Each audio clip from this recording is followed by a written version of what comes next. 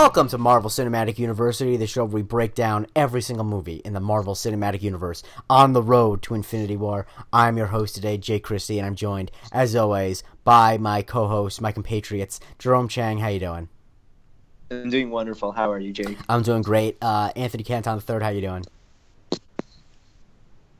I'm doing good, sir. Ready to talk some Spidey. So am I. And to talk Spidey, we've been talking about this for a while. The idea of we want a bunch of different perspectives on this podcast. And perspective we wanted to have, at least I felt like this from the beginning, is I want to have the perspective of someone who's not a big MCU fan, who doesn't know the names of the Infinity Stones, who would walk into a movie theater just to watch this movie. And that's why we have a friend of ours, another solid dude. You know her from Twitter, from various basketball podcasts. She's on Twitter at Lindsay E, display name Trap Queen City. Lindsay, how you doing?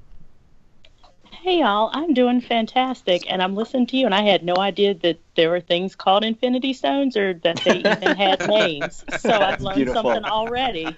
This is great. Tremendous. And I think that this is a good movie to do it for, Spider-Man Homecoming. Because Spider-Man, I feel like, is one of those characters that's so transcendent of just the Marvel Cinematic Universe. Like, everyone knows Spider-Man, whereas, like, if it was like Doctor Strange, you'd need to like have like a million pieces of backstory in order to buy in. But let's just start off with initial thoughts.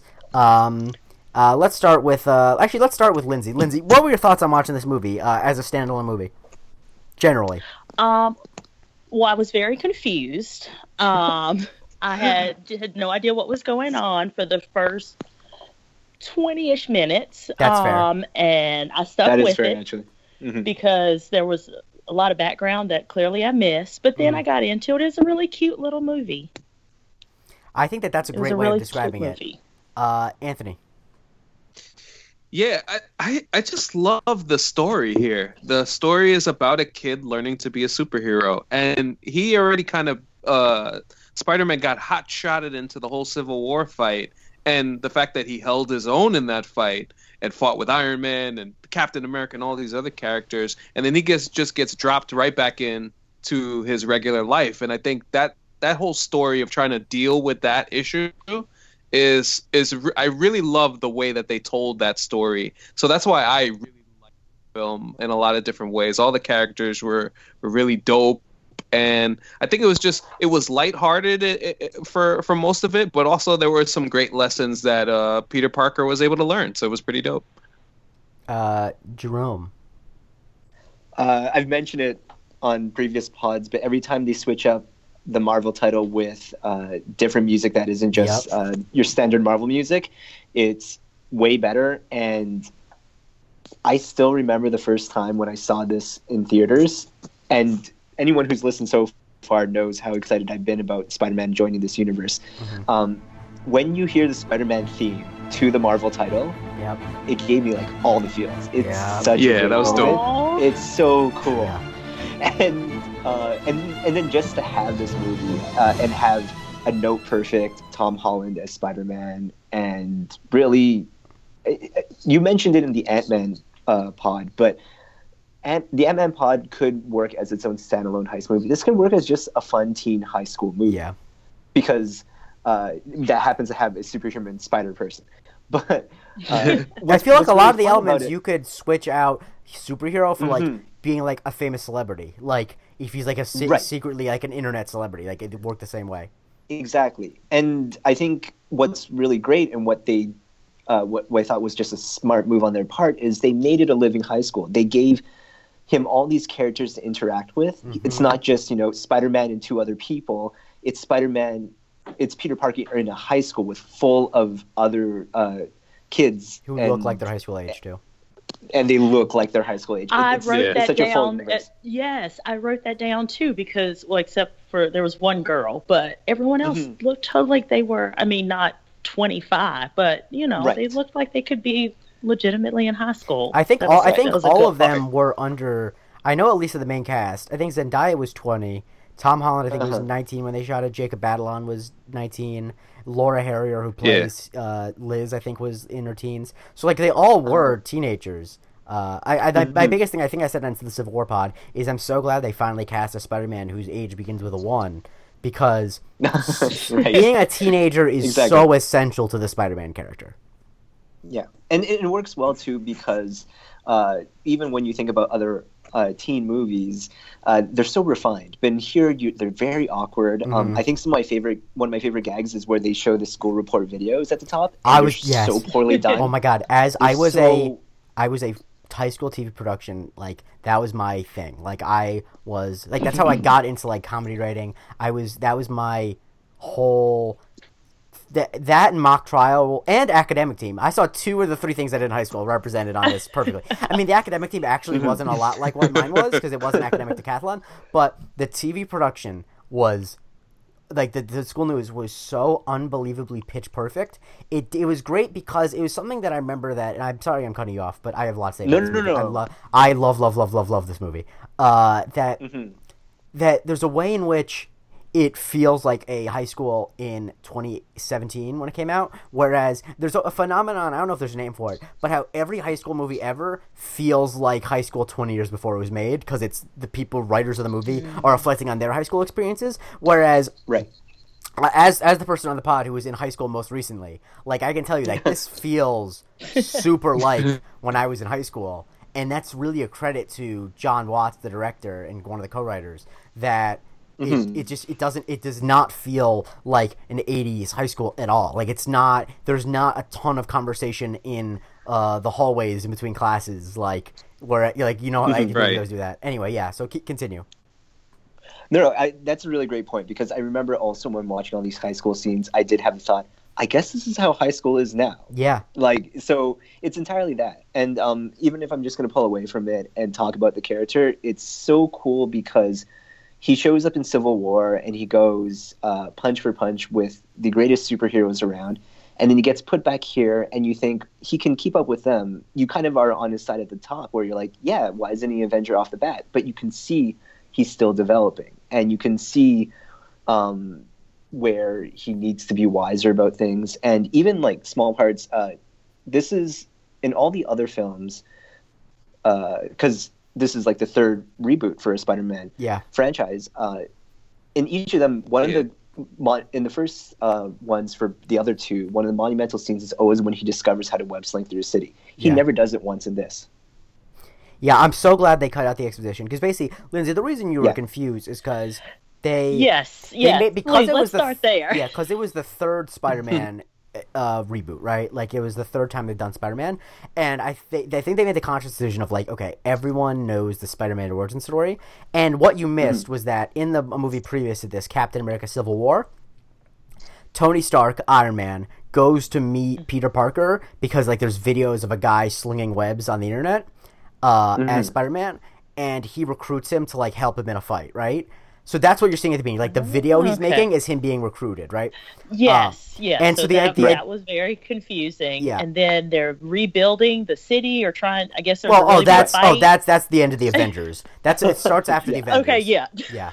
So they're jumping around all over the place. What film number is this in the series that Lindsay has missed? How many films has she missed out on? Yeah, how many numbers? Yeah. Yeah, this is the 16th movie. This is film number 16 in the MCU. Now, only 2 of them really are important for you understanding it. The Avengers and Captain America. I thought you were going to say 6, but you said no, it was 16. Okay. No, I mean, once again, you don't. It's not like you need to watch Thor: The Dark World to understand this. But like there's like 3 big movies in the series: the Avengers, Age of Ultron, and Captain America: Civil War, and it references 2 out of the 3. So, once again, I think that like it did a decently good job. I think of like, even though it does, I think it doesn't expect you to get what's going on, but I think it's decent at like making you understand the idea of like he clearly was taken to he was a serious superhero 1 minute and then he wasn't.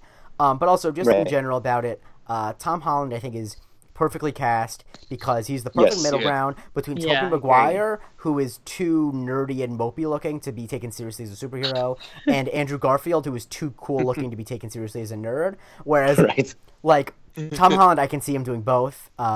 He also, like, his kid voice, because if you actually hear him talk, he has a deeper voice. But, like, this voice where he talks like this is, like, perfect. He has a gymnast background. Yeah. So that like I saw some of the extra scenes in the rewatch. He does most of the stuff. You were able to see him do the test stunts and stuff. Yeah, he does a lot of his own stunts, so that was pretty cool to see. So it's almost like he fit perfectly for what they were looking for. Yeah. I have a note here for you, Jake. Yeah.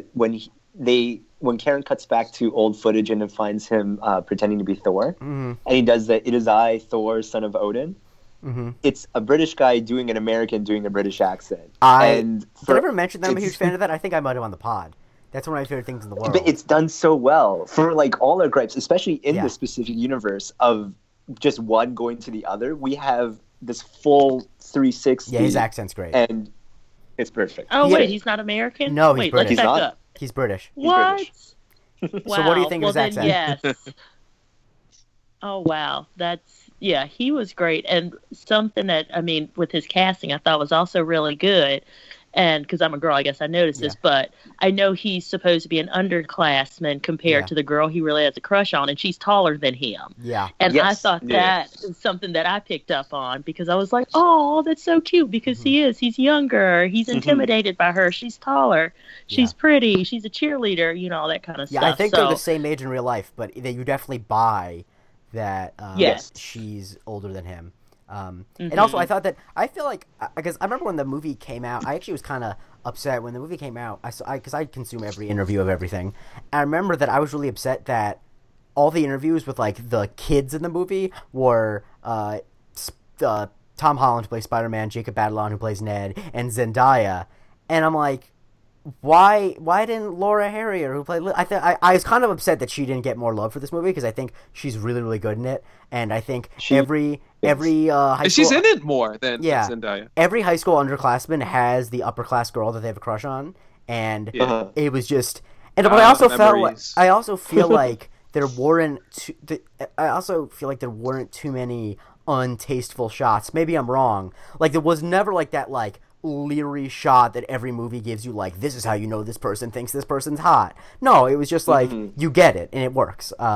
Anyway, let's move on to some categories, because I love categories. Actually, I have another piece of trivia, which, this is such a me piece of trivia. So, Karen, does anyone in the pod know who Karen is played by? Jennifer Connelly. Jennifer Connelly. Why is that significant? Why is that significant? Anyone know? Because... Jennifer Connelly's husband is Paul Bettany, who played Jarvis. Oh, right! Robot voice. Right. Lindsay basically... I just knew that in general, because I love both of them, but I didn't know they had any connection to basically, he ends up becoming a more significant character, Lindsay, but in Iron Man, Iron Man's interface voice for his first 3 movies is played by Paul Bettany. So I assume that's how she. Oh. I assume that's how she got her job. Yeah. Is that it's like that's fun. Also, she's great. That's really fun. Yeah.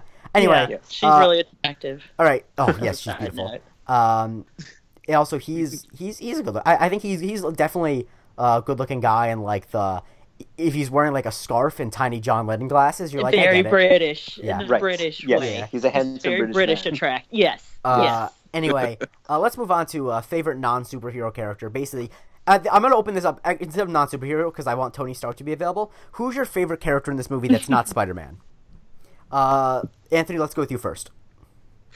I love Jacob Batalon's portrayal of Ned. It's really cool for Peter Parker to have. Yeah, guy in chair. Really cool for Peter Parker to have a real friend in his midst as an ally who's of his own age. How many of us? Of Peter being Spidey is dope, and Peter needs the normalcy of a friend his own age. And I thought that he hit all the notes from a comedy standpoint. We'll get into some of his lines later, but I thought he was great, and he was perfect for that role. Jerome. Okay, so I did enjoy Zendaya's Michelle or MJ in this. She definitely plays the fly on the wall, and at a point it feels like a gag that runs on a bit too long. But I have to say, I really enjoyed her moment when she is with Hannibal Buress's gym teacher, and she just says, "Oh, I know. I just like coming here to sketch people in crisis." And shows yes, that was great. Otherwise, Michael Keaton as the Vulture. Yeah, he's so good. He's so good. Although I have to say, more menacing without the uniform. Correct. Lindsay? Yeah. I think you're right. Yeah, I agree. Well, I like Zendaya as well because I was under the impression that she was like a big part of the movie, but when she wasn't, I really appreciated the little pieces, like her smart remarks. So I appreciated that, and it made me like, well, why isn't she in this movie more? She's really good. I like these little snappy comebacks. So I really liked her. And I also really like seeing Donald Glover just like randomly in the movie because I like his. Should we explain? Why Donald Glover he's there because there was a campaign when they were making the Amazing Spider-Man, the ones with the movie bit before this. There was a campaign to get Donald to play Spider-Man. It was called #Donald for Spider-Man. And that's right. They kind of set up and they didn't end up doing that. They didn't end up going that direction. So to put him in this, it was kind of like a give because obviously he couldn't play Spider-Man now, he's too old. But they also set up, I don't know if you guys noticed another thing they set up, because I mentioned on this pod that I never really read comics. That's a lie. I've actually only read two comic books, like big books, in my whole life, both Miles Morales comics, that they set up that the name of his character, Aaron Davis, is actually the name of a minor Miles Morales Spider-Man, who's like there's like another Spider-Man in comics who's like Dominican American. It's confusing, Lindsay, don't worry. Who is called the Prowler, who is Miles Morales' uncle, and they say, I got a nephew that lives in this neighborhood, which is referencing Miles Morales. Are they ever going to do anything with Miles Morales? No, probably not, but it's an Easter egg. And Miles Morales is in itself a response to the whole Donald for Spider-Man. When that didn't work out, a lot of people looked at the Miles Morales character as kind of the consolation for it. And he voiced Miles Morales in the cartoon for a bit. That's right. May I add, if you think about it, you say that they may not do anything with it. If they mention it, they're going to do something with it. So now Infinity War, we know nothing about what's going to happen, and we all assume that hopefully Spider-Man. All right, but I mean, in the comic book, Peter Parker does die, and Miles Morales does take over. I don't think that I don't think that's Peter Parker die. I don't think it's happening either, but I have a feeling if they mention it for a reason. We could see something down the line, so we'll keep an eye on that. Also, for Lindsay, who really loves Zendaya, but thought was surprised her character was such a small. Yeah, she's gonna be bigger. Find out she's gonna be big. Okay. What we find at the end where they had that scene where they say, "My name is MJ," or like call me MJ. Yeah, MJ is basically the love of Peter Parker's life. Yeah. So, and you can tell in the last scene that she's kind of looking at him in the way of like, this guy's actually like she's looking at him in a different way in that last scene. That's supposed to imply that, I think. Yes. Yeah. Yes. Yeah. Because I remember like the very first, the Tobey Maguire ones, she was MJ, and like 2 days after I watched the movie, I was like, wait, is that? Yes. I was like, it's supposed to be a misdirection because they don't call her Mary Jane, so it's a misdirection. Yeah. Okay. Yeah. Because a lot of the decisions on this movie were made because they had two other full Spider-Man franchises that they wanted to break apart from, and I think that they did that very, very well, as someone who's seen the movies. But anyway, my favorite non-superhero character is, I want to give they're not in it enough for me to pick either of them, but I love Martin Starr as the academic coach. Yeah. He has my favorite line, so I'm going to say that. And then Hannibal Buress as the gym coach is so good. Yes. But my favorite is... my favorite line. Yeah. My favorite is probably Michael Keaton as the Vulture, because, and I was saying this, I tested this line out, what I'm about to say, to McKay, my roommate, who is on the pod we just recorded, and that... I don't know if there's any word choice that I've ever heard in a movie that illuminates more about a character's inner life than when the Vulture and Spider-Man are in a fight to the death, when the Vulture says, "Hey, Pedro." Because nothing is more old suburban dad than calling someone the Spanish version. Like, George Christie, my father, will do that. He'll do it either way. He'll call, when Pedro Martinez used to pitch for the Mets, he called him Pete almost exclusively. But there's other people named Peter, he would call Pedro exclusively. And so the fact that while they're fighting to the death, he's still so much of a dad, he's like, Pedro. Like, it's just, I love it. It's the details he has, because he's not ultimately a good guy. Like, I like how, a lot of villains, we're expected to kind of believe them when they say they're just doing it for the family. But towards the end, it kind of becomes clear he's not just doing his family. He's doing it because he feels stepped on. And I like that I like that he's allowed to be wrong, because I feel like a lot of times when people make a compelling villain, they're like, okay, let's give a villain something people agree with. But towards the end, I think it becomes clear, like, oh no, it reminds me of Breaking Bad in a way, where it's like, yeah, at the beginning of it, he might have been doing it because he wants to support his family, but now he's doing it because he feels powerful. Yes, that was the connection I was going to make there. And I love it. I love it. I also, because they cast Michael Keaton, who's such a nice guy. And in speaking of moments, I've never been in a moment. The best moment in any movie I've ever been in a theater, and it's there's a close second I have that happened in John Wick Chapter 2, but this is still number one. The moment when his character opens the door on homecoming night, and you realize it's him. I was in a movie theater that was like that was great. It was not like full. That's one of my favorite scenes. But yeah, I didn't know that, because I don't see a ton of movies in theaters. I didn't know this was a thing that could happen, but you literally heard. Like, you heard everyone in the movie. Yeah. Like, Lindsay, that happened in my theater it was. Yeah, it made me smile when it made me smile when it happened, because it was just a moment where everyone in the theater was experiencing the same thing of, oh my god, and like, and I love how it kind of plays. Like, the reason it works so well too is that, like, we're still kind of like, don't expect mixed race relationships. like that's why it works. It works because, like, we're like, if it was like, I don't think I like they did it, because I don't think the audience would have been as surprised if Liz was white. But like, it worked. It just is such a great moment, and I could talk about that moment in that scene, especially because, like, on top of the fact that of course he's nervous because it's homecoming. Also, Jerome, do they have homecoming in Canada? I think so. Because you do know that homecoming is different than prom, right? Yeah, we have prom. It's not. I know it's not prom. We did have homecoming too. It's a little. So I went to an all-boys private school, so I'm trying to figure out how homecoming exactly worked. I went to a high school in the South, so homecoming was a big deal because the homecoming football game, where they named Homecoming King and Queen. A little fun fact about my high school: the mascot for the school always was played by a girl, because it was the suit was too small for a guy. And one time, the girl who did the mascot won Homecoming Queen, so she was wearing the mascot body without the head with the crown on, because it was the football game. Which beautiful. That's honestly was great. Like, Lindsay, tell me, am I wrong to say that's a Southern moment? Like, that's you can't beat that. I was gonna say that sounds Anyone who tells me that back memories. Even anyone who tells me that I'm not from the South because I'm from Florida, another piece of advice. Other evidence. But perfect high school stuff. But let's move on to we're talking about lines. Let's talk about favorite line. Lindsay, what was your favorite line in this movie? So it was from a character we talked about earlier, Ned, when he found out that he's Spider-Man, and when he said, "Do you lay eggs?" When he asked that, I was like, oh my god, I want to ask all these questions too. Like, every single question, I about died laughing. But when he said, "Do you lay eggs?" I was like, oh my god, I would ask the same thing. Yeah, so that's wonderful. That was my favorite line. Jerome.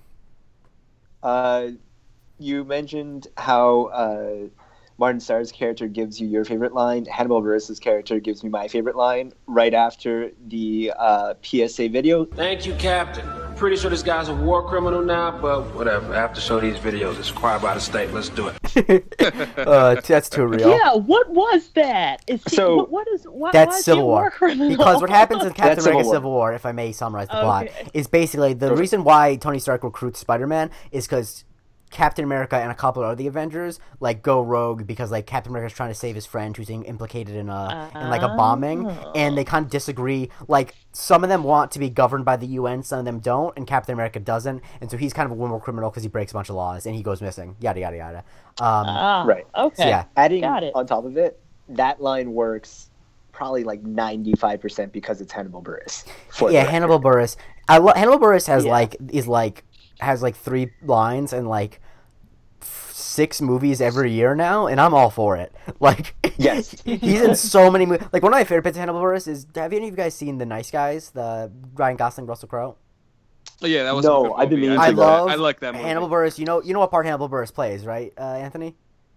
Oh, do you remember when Ryan Gosling's hallucinating and he plays the voice of the giant fly in the back of the car? Oh!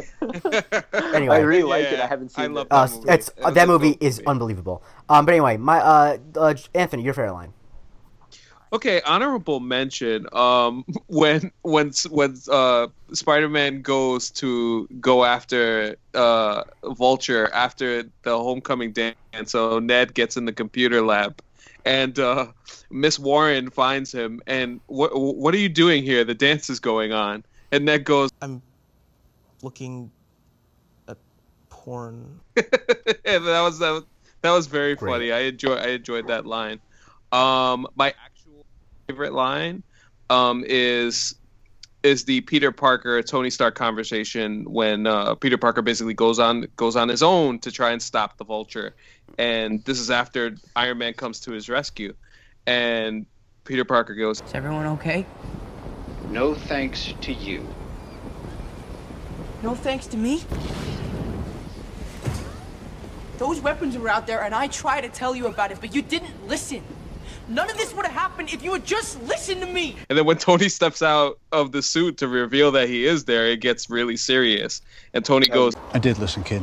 Who do you think called the FBI, huh? Do you know that I was the only one who believed in you? Everyone else said I was crazy to recruit a 14-year-old kid."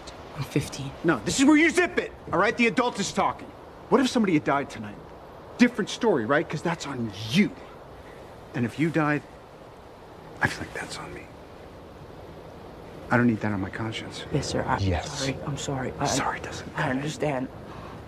I just wanted to be like you." And I wanted you to be better. Okay, it's not working out. I'm gonna need the suit back. "For how long?" Forever. Yeah, that's No, how it works. please, Mr. Let's Stark, have it. you don't understand. Please, this is all I have. I'm nothing without this suit." If you're nothing without this suit, then you shouldn't have it. Okay? And I think this was great because back in Civil War, we see that relationship begin. Obviously, Tony goes to it's a continuation of that whole situation where I think Tony probably wonders, man, was this a good idea in retrospect? Do I want to be doing this? Do I want to be dealing with this kid and being responsible for this kid? Because I don't think Tony Stark would originally look at himself in that type of manner. So I like the idea, like, and throughout the movie, like Robert Downey Jr. is, intermittently. He's really good at it. Yeah, he's really good in it, and it's just enough of it to keep it a Spider-Man movie, but that added element of his relationship with Peter Parker, I think, is a very important dynamic that starts now and will probably continue going forward. Yeah, and he's basically like regular season LeBron. Yeah. Robert, like he's not trying to be overwhelming, but he knows how good he is. Yeah. Robert Downey Jr. is great in this. Yeah, he definitely. I really think that's a good point. That Robert Downey Jr. is so comfortable in this role where he just can effortlessly he's not overpowering him. And I think his point about if you're nothing without the suit, then you don't deserve it. I think that's a thing he learned in Iron Man 3. I think that you can harken back to. That's part that he's learned that over time, because I think he had to learn that lesson himself, that he has to be more than just the suit. Anyway, my favorite line is significantly less serious. It's when Mr. Harrington, the academic team coach, says, "Couldn't bear to lose a student on a school trip. Not again." Because I don't know why. I don't know what my brain is wired in this way, but there's a certain level where if something is so preposterously sad, if it's so sad, it eventually just becomes hilarious to me, and that is so right up my alley of the idea that they lost a student on a trip. Anyway, let's talk about nitpicks, guys. I don't have that many because I love this movie, but Lindsay, as a viewer from the outside, what are some things you noticed that were off on it? Either things you noticed that you didn't get because you didn't know the story, or you just mistakes you noticed. Well, we talked a little bit about my confusion at the very beginning as to why they were cleaning up rubble. And then they found, I guess that's how Michael Keaton's character, found the technology. Alien tech, So I was very confused. Yes, alien technology. So that was confusing because I wasn't quite sure why they were rebuilding stuff. I was also confused as to why he knew Iron Man and why he was his mentor, but we talked about that. But the one thing that bothered me, and I don't know if maybe there was some foundation in the previous movies, but the really mean guy on the team who's really mean to Peter all the time. Oh, Flash. Flash. He's from that's Flash. Okay. That's an old like Spider-Man essential. Like every Spider-Man movie needs a Flash. Yeah, it's like he's always but he's basically. like insanely mean. Like, it was like you're taking it to another level. I was like, did he do something to you? Is there something behind this, or are you just like an asshole? Or although Penis Parker is a very accurate to today high school chat. I was like that's so. I'm glad they did that. Party. Yeah. I felt so bad for him. Yeah, Jake, you got to find a way to embed that in there. I got it. I did enjoy that he wasn't the classic jock bully. Yeah. Can we talk about the casting of this movie, race-wise and like gender-wise? Because I think that's like I don't want to pat a white director on the back for like doing the bare minimum, but like I think John Watts, I think his food might be from New York or like spent a lot of time there. He's like, no, these schools in New York, they're extremely diverse. Like you can't go to a school in New York, a public school in New York, and it's never just white kids. Like I think that it's really, I like it a lot. Also, that Spider-Man was, and I don't know if I'm allowed to use this term, but I'll say it, is down with the swirl. Good for him. I'll allow it. Okay. Thank you.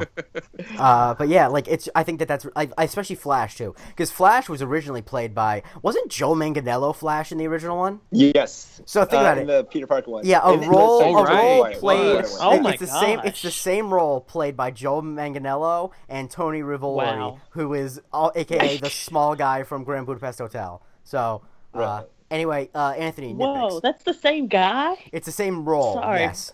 Same role. Oh well, I mean, for me, I'm kind of along the lines with you, Jake. I love this movie. It was so much fun. I mean, if you want to get into like a revealing mistake, when Peter hijacks Flash's car towards the end during the dance to pursue for Vulture, he drives off erratically and crashes through a line of bikes. In the next scene, the front end of the car on the left side where it hit the bikes is completely undamaged. I noticed that. Now, of course, I never noticed this the first time. You catch this stuff the second time. And you want to go into an anachronism. The Staten Island ferry is transporting cars on the lower level. That's one of mine. However, the ferry hasn't transported cars since the 9/11. Yep. So that's another that's thing a big if you one. want to get into small. Actually, that kind of took me out of it the first time. Because this is a little unknown secret about New York, guys. The place that probably sells the best beer for its price is the food court outside the Staten Island Ferry. So I think we'll do whenever we have people visiting us in New York is we'll take them to the Staten Island Ferry where you can get like 32 ounces of beer for $6. And then you go on the Staten Island Ferry and you stand on the bottom level where the cars are supposed to be. And so when I was first seeing it, I'm like, I've been there before. There are no fucking cars. Like, anyway. Yeah, so...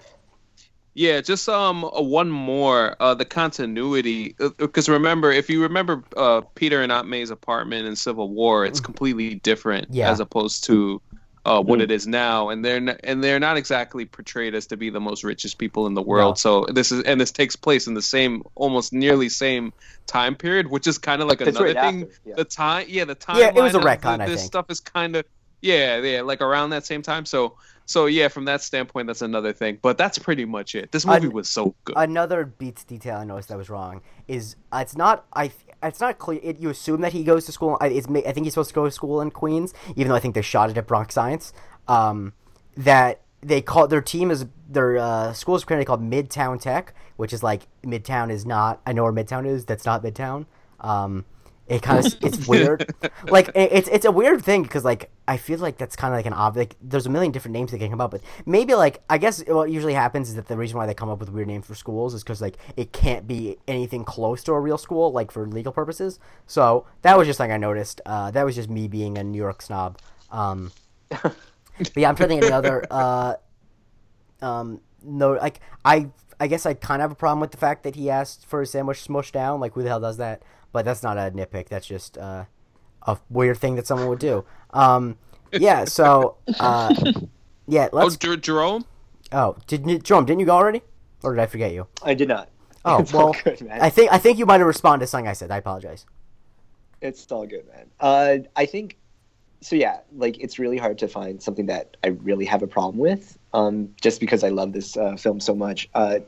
One thing that I feel was a bit off, or maybe just unnecessary, when he has the moment he's stuck under the rubble and he kind of finds his strength through that, I don't think I needed to hear the Tony Stark voiceover again. Yeah, I did. Like, I like the moment. I like the moment where he sees the reflection of himself, and Anthony, help me with this. When he comes out, they recreate like an actual panel basically from the comic, right? That's like a pretty iconic scene, if I'm not mistaken. Wait, like, wait, which part is this again? When he lifts himself out of the rubble. I think. Oh yeah. This was during a battle with Dr. Octopus, actually. And again, thank you for referencing this, because this is another thing that's in my old Marvel book of stories. Right. Spider-Man fighting Doc Ock, and like the whole, like, the place gets flooded and all of the rubble comes crashing around, and Spider-Man is like, he's lifting this huge heavy rocks and rubble and stuff like that. And yeah, that was actually one of my favorite parts of this movie, because it did harken back to that. Good thing you reminded me about that. No problem. But yeah, so I think because it's such an iconic moment for the comics, and also I really love how Tom Holland acts out this scene. Like, I feel his pain in that moment. Like, I felt terrible about it. And I think just when the voiceover comes in, that pulled me out of it in that moment. Yeah. I think he does well in that scene, though, too, because I think so much of these superhero movies, the reason, like, I think a problem I have, a thing that comes up, which is hard to do, is when the obstacle they have is just, like, a physical thing where they just need to be stronger, it's really hard to dramatize that, right? Like, I think that's all on the actor, and I think he does a super good job at that. Anyway, moving on. Favorite scene. Lindsay, what was your favorite scene in this movie? I would say when Liz and Peter met in the hallway, and he finally told her that he liked her, and then she was like, "I know, I already know." And I said this movie is cute about 10 times, and I'm going to say it again. It was super cute. It's really cute. I was like, oh, it's teenage love, and he's finally telling her, and she likes him, and I got warm fuzzies. I love how you can I love that Marvel's been so good at making different types of movies that they can make a superhero movie that you call cute, and it's not a bad thing. Like, I think that's great. Yeah. It's a great point. Jerome. Okay, I have a couple. Just one thing in general, the action scenes in this, like all the set pieces, they're better than I remember. Yeah. Like, they're really, really good. But the car ride with Michael Keaton and... that's my favorite. That was cold. It's fantastic. It's a cold monologue. And one thing I have to say about it, which is usually a trope that I'm against, and something we've all talked about, is we usually don't like when there's a personal connection between the hero. But you don't get that scene without it. No, but you know what? The thing is, what I was actually talking about this earlier with McKay was that it's not. It works because there is a personal connection, but that's not why he's evil. You know what I mean? Like, it's happenstance. Okay, that's fair. Like, because, Lindsay, a thing we complain about a lot in this pod, I do specifically, is I hate when, like, the villain of the pod is someone who's, like, the villain of that movie is someone who, like, has, like, a grudge against the main character, because then it feels a lot smaller than it should be, you know what I mean? But this, it's like, he's a criminal who just so happens to know him. Anyway. Yeah. But, okay, so my favorite scene, though, is a much more lighthearted scene. It's his interaction with Karen in the Stark storage facility. I just think it's such a fun scene that nails the character perfectly. And Karen's so nice. Yes, and it's just the back and forth about it. You really feel it's a kid in a suit figuring out his powers, trying to figure out his life, and it's like, in a way, like, it doesn't add anything to the plot, but it adds so much to the character, and that's usually what I'm here for anyway. AC? Hey, I mean, there's a couple of really good ones. I enjoyed Spider-Man trying to test out all of the gadgets into the suit, and you have the whole kill mode situation. He's like, no, I don't want to deal with that, and stuff like that. And that was really dope. And Jerome had mentioned it, the interaction with the suit as well. I really like that when the reveal of Adrian Toomes' character as being Liz's father was so crazy. And I'll add this line in there because I think it's one of the best lines in the movie. It's another, like, honorable mention that could go in best scene. Peter, nothing is more important than family. You saved my daughter's life, and I could never forget something like that, so I'm going to give you one chance. Are you ready? You walk through those doors, you forget any of this happened. And don't you ever interfere with my business again. Because if you do, I'll kill you and everybody you love. And man, he delivered that so well. It was so cool. Once again, it's another great thing about having Michael Keaton, someone who's not like super villainous as by nature. You know what I mean? Right. Yeah. Yeah. Absolutely. There's a version of this movie in which because I'm not saying that he's like a super sympathetic villain, because I don't actually think he is by the end of it. But there's a version of this movie in which they cast someone who can do all of the fighting bits and like be cool in those, but can't sound natural in the scene in the kitchen where he's like interacting with Peter as like he does both of those. And I'm really glad that they cast someone who it feels like the reason why this scene in the kitchen is so tense, and then in the car eventually, and because the car is my favorite scene, so I'm just going to move on to mine if you don't mind.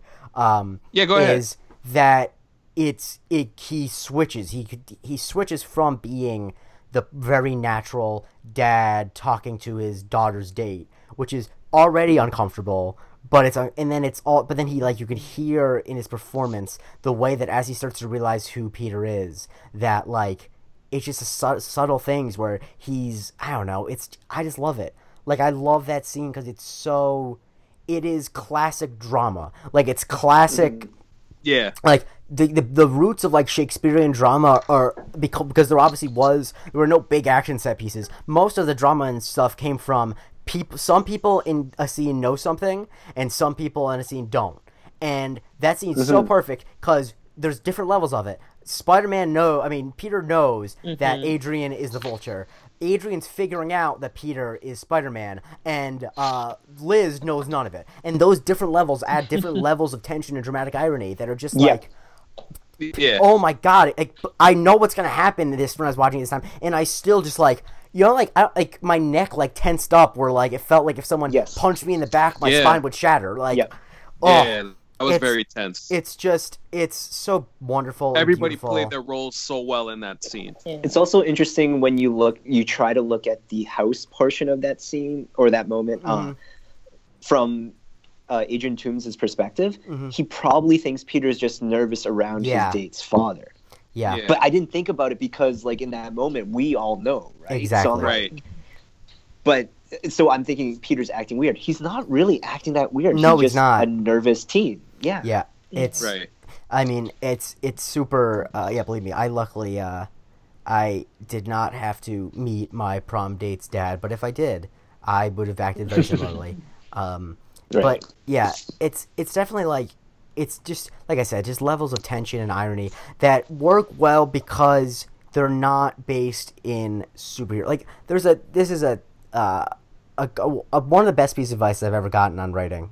Because, Lindsay, I go to NYU for dramatic writing, and I try to bring it up in unbraggy, subtle ways. But by saying that, it always comes off that way. But anyway, my first year, I got a piece of advice that I thought was absolutely wonderful from a professor, which was, drama is when life and death are in close proximity, either literal or figurative, like life and death as in like, yeah. And comedy is when life and death of a relationship are in close proximity. And I think the reason why this movie works so well is because, although, yes, it is a life or death matter that Spider-Man's in, that's not what you're tracking. You're tracking the life and death of the relationships in his life. It functions more as a comedy structurally, because what matters isn't, the tension is really never whether Peter's going to die. It's, in that scene, the tension is whether or not Peter, like, Liz is going to find out, or like that Peter's going to lose his cover, that his relationship with May is going to get messed up, his relationship with Ned. Like, that's what you're tracking, and that's, I think, why the movie feels so different. Even though it hits a lot of the same beats as the superhero movies, I'm not super worried at any point that Peter Parker's going to die. I'm worried that he's going to lose people in his life. And ultimately he does. Right. He does lose Liz. Yeah. Like, that's what I think is wonderful about it. A lot of superhero movies... Right. The tension never succeeds, and I think because the point of the movie is not really about whether or not he's going to succeed. Yeah, I like that in being Spider-Man. Yeah, in being Spider-Man, he has to give up Liz. I fucking love it. It's great. Yeah. Because the ongoing arc when it comes to a Spider-Man story or film is really just how hard it is for him to balance his personal life with being a superhero. Mm-hmm. And it's like more so for him than most other characters, and like it's just done so perfectly in so many different ways in this one. And that's why I think it's so important for him to be a teen. You know what it is? He's not a rich dude. He's just a regular kid. Right. He's just a regular kid besides the powers, obviously. So like it brings me back to the old animated Spider-Man series on Fox where he used to. I remember like. He would get into some situation and he'd miss a date with Mary Jane or Felicia Hardy or whoever, and then he would always go, "Save the world, lose the girl," and it just that always happens. So it's it's another reminder of that. Yeah, because it's just I love that that's what the movie's about. The movie is really about him trying, and that's why I said like a lot of the stuff could just be like if he was. Honestly, if he was Hannah Montana, it would work the same way. That he's simply, but it's like because he misses the championship because he's stuck in the equivalent of like Fort Knox, or he's missed it because he's doing it doesn't matter. It just matters that he did. Mm-hmm. Even getting caught up in his own hype at a point and thinking he's above it all. It's all it all can play. Yeah, it's just I don't know. I just love it. Let's talk. There's a couple things I want to touch on. Shouts to Jon Favreau for being in this movie again. I like it. I like his performance. I like that his performance in this movie because he is almost exclusively talking to actors off screen, so that can't be that easy. That's gotta be a big act. He's only has like one scene with another person in the room. So basically, Lindsay, Jon Favreau's character is like Tony Stark's personal assistant? Is he a driver? He's the right-hand man. Okay. He starts off as his driver, and then he becomes head of security. That's the arc he has. Also, I want to talk a little bit about we didn't talk about none of us picked out his favorite scene. It's probably my runner-up. The DC scene in the Washington Monument is a wonderful set piece. It also has a line I like a lot where it's not even a line where MJ says she doesn't want to go in there because it's built by slaves, and this Martin Starr's character's like, I don't know about it. And then the guard is like shakes his hand. Like, I love that. That was dope too. Yeah, it's a great action set piece. What are some other things you guys want to touch? Actually, no, I want to actually wait for Jerome to get back because there's another category you have to do. So let's do the what are some other thoughts you've had, notes you have written down. I actually only have one more note written down, which is shout out to Bodega Cats. So the floor is yours, guys. Shout out to Bodega Cats. Lindsay, do you have any initial additional thoughts? I'll go after you. Well. And I guess because the previous movies reference the fact that like the Avengers are a thing, so I guess like everyone knows that there are superheroes flying around and doing things. So that was it took me a while to realize that because at the beginning, speaking of that with the Bodega Cat, when Spider-Man breaks up the robbery with the ATM, and they're dressed as Avengers, and I was like, well, how do they know what Avengers are? Yeah. Does everyone know what that they're a thing and all this kind of stuff? So I was a little confused because I had no idea that they were a known entity at this point. But going farther in the movie, I kind of put it all together with the whole, all right, he's building a new headquarters in upstate New York, and that's where everyone's going to go hang out and train with the Avengers and everything. So that was something, again, at the very beginning that didn't quite make too much sense without having that background. Yeah. But I think a lot of that actually comes, too, from the fact that I think because the first two major superhero movies of the 2000s that started off not including the Batman ones from the 80s were Spider-Man and the X-Men, which are both reliant on having secret identities, whereas there are a lot of superheroes that have, Captain America, Iron Man, Thor, they don't have secret identities, which I think is off. It's if you don't expect if you were primed on early 2000s superhero movies, you'd assume that every superhero has a secret identity, and so I kind of get where that confusion was. That's me. That's exactly what it was. That's literally what I watched when I was, it's high funny school and everything. And that's why a moment in the first MCU movie, Iron Man 1, it actually literally ends. The last line of the movie is Tony Stark telling a group of people, "I am Iron Man," just because it wants to break that. So I think that was a interesting thing. Jerome, final thoughts, because we were putting off the last category before you got back. So final thoughts. Oh, thank you for that. I don't know if it was mentioned in the short period I was gone, but really nice to see Pepper Potts back. Yes, that was such a nice surprise. because you just didn't realize that. Like, I thought when she was gone through Civil War, she was gone. Like, that was it. Like, Gwyneth Paltrow, like, more on the outside of it, like, Gwyneth Paltrow, the actress, wasn't coming back. And to see her show up at the end there, it was just a really, like, heartwarming moment. I really enjoyed seeing that. Outside of that, probably the best end credit scene in the Marvel Cinematic Universe for me, since the shawarma scene. Like, I do enjoy the end credit scenes that offer Easter eggs and things like that, but I'm really more for like the comedy versions. And this one here, again, it's Chris Evans getting to play more comedy than he's allowed to usually with Captain America, and it's just so perfect. Now, Lindsay, did you keep watching until the end credit scene? No. See, you're Marvel rookie. Because basically what it is that, like, there's always, like, teasers for upcoming movies and end credit scenes, and in this one, the end credit scene is, like, the video of... It's a Captain America video of him saying, "Hi, I'm Captain America, here to talk to you about one of the most valuable traits a soldier or student can have. Patience. Sometimes patience is the key to victory. Sometimes it leads to very little, and it seems like it's not worth it. And you wonder why you waited so long for something so disappointing." Like, so basically, because you wait until... It's great. Right. It's my favorite end credit scene, too.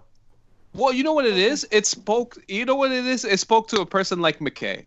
Yeah. It really did. Who, like, the value of patience and understanding, like, and it kind of spoke to me too, as somebody who always looks for the end credit scenes and looks to see what happens. It's like, hey man, we're giving you all this great content. You're not always gonna get everything that you want. Also, they had to do it once. Because it's such an easy joke to do. It's, you know what I mean? And the fact that it took 16 movies to make a joke at end credit scenes. I mean, it's the longest thing to the punch, like, it's the longest setup to a punchline, right? Yeah, it's a great punchline. 16 movies in, that many credit scenes. Also, Jake, you mentioned earlier the part in the theater for you where Adrian Toomes reveals himself to be the father, and everyone has like a... I remember being in the theater and we all waited for that last scene, and everyone went like, like, it was so fun to be a part of in the theater, to have everyone feel duped in that situation. My theater who left. So let me just get my quick thought off before because I didn't get it off. Yeah, so let me just say this about Peter Parker's Spider-Man. So I thought it was really cool that at the end, when Tony Stark offered him everything, he was like, you know what, I'm good for now. Because I think he realizes, and there's some maturity in him realizing that there needs to be more time for him to develop as not only a person but a hero as well. But it's going to be funny. He's going to have to develop a lot faster because he's headed for a huge battle coming up soon. So I thought that was pretty dope. Overall, and said I love this movie. It was great. And Anthony, that was like kind of a cop out to what could have been a recreation of a scene from the Civil War comic. Yes, exactly. That's exactly what they alluded to, because in the Civil War comic, Peter Parker reveals his identity as Spider-Man to the public in a press conference, handled by Iron Man. So interesting. I love every time they allude to the comics and then don't do what they say, just because I feel like a little part of Anthony dies in it, and that's funny. No, but you know what? I don't mind it. I don't mind it. There are certain cases where they OD, like, other movies I won't be named. Sure. But what you call it, in this movie, I had no problem with it because in the context of the story, it fit perfectly. Because I think it fits for the character too. Right. In Civil War, the comic, Peter Parker is a lot older, and so he's more of an adult. Here, I mean, he's just a kid at the end of the day. So I think it was good that they chose for him to that becoming an Avenger, wanting to take all of that pressure on so immediately. Yeah. Question for you, Anthony, since you mentioned there's going to be a lot more coming for him come Infinity War. How excited are you about Iron Spider? Yeah, man, that's gonna be so much. That's gonna be so much fun because that's a huge part of later with the comic books and stuff, and him being able to use the different aspects of that suit. And I hope it's enough for him going up against Thanos, because that's gonna be a tough order for Spidey and the rest of the crew. All right, guys, let's get to the last category. Yeah. This is a thing we do every time, Lindsay. You might not get it immediately, but how intrusive is Stan Lee's cameo? I like this is a good one of his best ones because he's in like they should do this all the time where he's in a group scene. Now, Lindsay, did you catch the Stan Lee cameo? Yeah, it was really early, and because I was looking for it, and I was like, oh, it's fine. Well, at least I thought it was pretty early in the movie. Yeah, I mean, it was fine. It was, it was a bunch of old people I would say yelling one. out windows.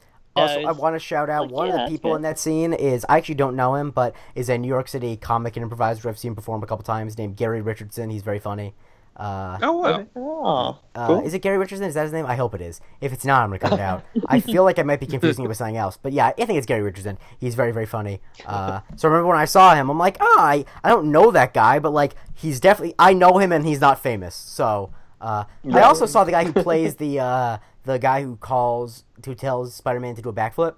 That's also another good New York City improviser. Yeah, I've seen him perform too. But anyway, yeah, I think this is a 1. What about you guys?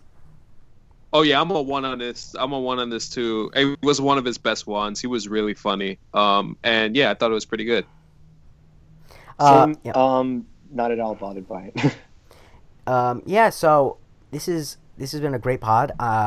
We're going to get to the last part. Now, Lindsay, we normally rank all the movies in the MCU. Obviously, we won't make you do that. But I think it's safe to say you like this movie. Is that fair to say?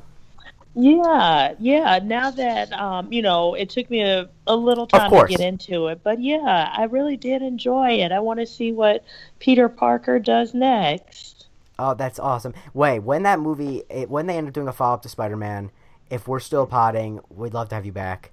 Now, Anthony... Definitely. Give your rankings quickly. I only say quickly, not because I heard them within like the last hour, not because the audience. Yeah, gotcha. No problem.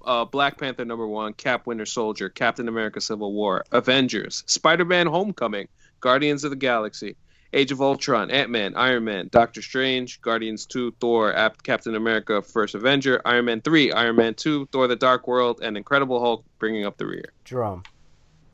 Black Panther, Guardians of the Galaxy, Avengers, Spider-Man: Homecoming, Captain America: Winter Soldier, Captain America: Civil War, Ant-Man, Iron Man, Avengers: Age of Ultron, Guardians of the Galaxy 2, Iron Man 3, Thor, Doctor Strange, Captain America: The First Avenger, Iron Man 2, Thor: Dark World, Incredible Hulk. There are a lot of films, guys. Yeah, guys, can I ask you a question? Do you recall what the caption was on that photo of Kim Kardashian, where she was putting like the bottle of champagne was going out onto the champagne flute on her ass? Do you know what it was? Was it the Break the Internet one? Yes, and I'm about to do the same Break thing. The Internet? I'm about to do the same thing. #1, Spider-Man: Homecoming. #2, Black Panther: Cap 2. That's not breaking the internet. I love this movie so much. Like, I really... Spider-Man's... like, this thing. Is it better than Black Panther as a movie? No, probably not. But I love Spider-Man. Spider-Man's my favorite superhero. And this... It's unfortunate because the movie theater I went to see it at is literally across the street from me. But that short walk across the street... It actually was raining out, and I still felt like I was walking on air. Like, this movie just made me so happy. As someone who a fun movie. Had seen all the other iterations of Spider-Man, and I liked the other iterations of Spider-Man, and the ways of like how well it plays on your expectations based on that. Like, it's almost an impossible task because it has to simultaneously... It has to acknowledge that those other movies exist. It can't pretend that they don't and then do the same things they did. But it also has to differentiate itself. And the ways in which like it plays on certain lines and characters and ideas and like even like the small things like with the Michelle and the MJ, like it just makes decisions that you can feel it's like this is gonna be different, and I really you can tell when John Watts would do interviews, the director would talk about he wanted to feel like in the non-action scenes like a John Hughes movie, and it really does. Like it does. It definitely does. But in a way in which I feel like a lot of movies today that feel like John Hughes movies are bad because they feel like they're high school in the 80s. It's like no, it's high school today, and it's wonderful. We actually never mentioned Marisa Tomei, who's great in this movie. I thought you had some thoughts on it. I have a lot of thoughts on it. I actually was saving it for the end in case I get too rowdy. It's easy to cut out. But, okay. So, Aunt May, this is just a little thing for you. You saw in the original one, Aunt May was like 90 years old, right, Lindsay? You saw the Yes. And then in the second iteration... She survived in Titanic. Yeah. In the second iteration, she was played by Sally Field, right? So she was like in her 70s, right? And everyone, when Marisa Tomei was cast, they're like, how can Aunt May be Aunt May's old? she is the fucking aunt of a 15-year-old. An aunt of a 15-year-old is probably going to be in her early 50s. I'm 21 years old. My oldest aunt is like 55. Like, what the how the is a 15-year-old gonna have a woman who's like looks like she was on the Titanic? As like, those movies are unrealistic. Like, how old were Peter Parker's parents? Like, that's so stupid. Like, I don't know, because this was the biggest complaint. That's a fair point. It's like, I mean, you're right. You are like, right. I wouldn't, like, once again, if they made it an old woman again, I wouldn't have minded. But the fact that there was so much anger at me, like, no, in fact, you could make the argument that, like, also, it's not like Marisa Tomei is young, like, she's good looking, but she's still, like, in her early 50s, which is the appropriate age of an aunt or a 15-year-old. Like, I just am puzzled as to why, I get it's because that's what the comics are, but that feels like such a weird thing to quibble over, that, like, no, I think the comics got it wrong. Defense. Yeah. If it was played by any of the previous Spider-Men, then you probably need to go older just for relative. Sure, I agree. Connection. For sure. I liked in Amazing Spider-Man. I did like that it was Sally Field. That it was that age, just so Martin Sheen could play Uncle Ben, because that's like my favorite casting in any superhero movie ever. Because I love Martin Sheen. Yeah. But yeah, that's just I got to get that take off. I've been stirring on that. No, that's completely. And once again, I'm not mad. Well, I just, aliens. You have to understand, like, it. Am I wrong in saying it was a thing, guys? That people were like mad that they ruined it. Yeah, people cared. Yeah. So was the MJ thing. The MJ thing was a big people thing cared too. about that too. Yeah, that MJ was played by a black person. Yeah, people were mad about that. Right. The only thing, there's one, when you brought her up, I did have one issue with the way they dressed her in the movie, Aunt May. Because I don't know if they were trying to age her up because of the whole thing about people thinking that she was too young to play it, but some of the costume choices were a little odd, I thought. I could see that just stuck out to me. I saw it as sorry. Yeah, is she supposed to be like a little eccentric and kooky, that's what I was kind of thing, or that's what I guess they were I feel like every white kid had. I feel like every white person has a very eccentric, like, dresses weird aunt. Like, so that felt very real. like that. I'm like, oh, she's the fun aunt. Like, yeah, I know exactly. Like, yeah, she definitely is the fun aunt in this, which I think was interesting because it definitely made the dynamic a lot different. It's not the same dynamic that was played out in the first two, which is very much a grandmotherly type thing. Yeah. Also, if you think about it, like, if you want to just say, like, in how she's kind of very dressed down or seems a little out of sorts, she's technically a widow. Yeah, her husband died. Like, her husband just died probably in, like, the last year or two. Yeah. In that, like, for her character in that, if we're thinking of it that way at least. Yeah. Yeah, that felt, honestly, like, Lindsay, I'm glad you brought that up, because, like, that felt like a very real trope. Like, I don't have one that's, like, as far out as that, but I definitely do have aunts and, like, second cousin aunts who are, like, very much that, like the big glasses, the look she had where she was like the big glasses and like the green tank top, like that felt so real for me. Like that felt very true of like a weird aunt. Well, and I think too that's kind of a New York thing, because I'm looking at it from a North Carolina thing, and I'm like, that. Maybe that's what they do up there in the north. Yeah. That's how y'all dress. None of my family in this. I'm not originally from the South. None of my Southern family would do that. Yeah, and I actually don't even have any South. Even my family that lives in the South is still from the North, so that doesn't count. Anyway, I really want to thank Lindsay for coming onto the pod. The pride of Charlotte, North Carolina. Thank y'all for having me. It was really great. This worked out really well. I'm really glad, because I wasn't nervous for you. I was nervous about the idea of having someone on who didn't watch the movies, and it worked out. At least for me, I don't know about you guys. I thought we got exactly where I wanted. Oh no, it was perfect. We needed a different perspective. I think so far throughout the short history of this pod, we've had people who are like super fans, and we've had people who are kind of like avid moviegoers. As you, somebody fresh and new, bringing a different perspective, I think was perfect for the direction of this pod. It's good to take a little.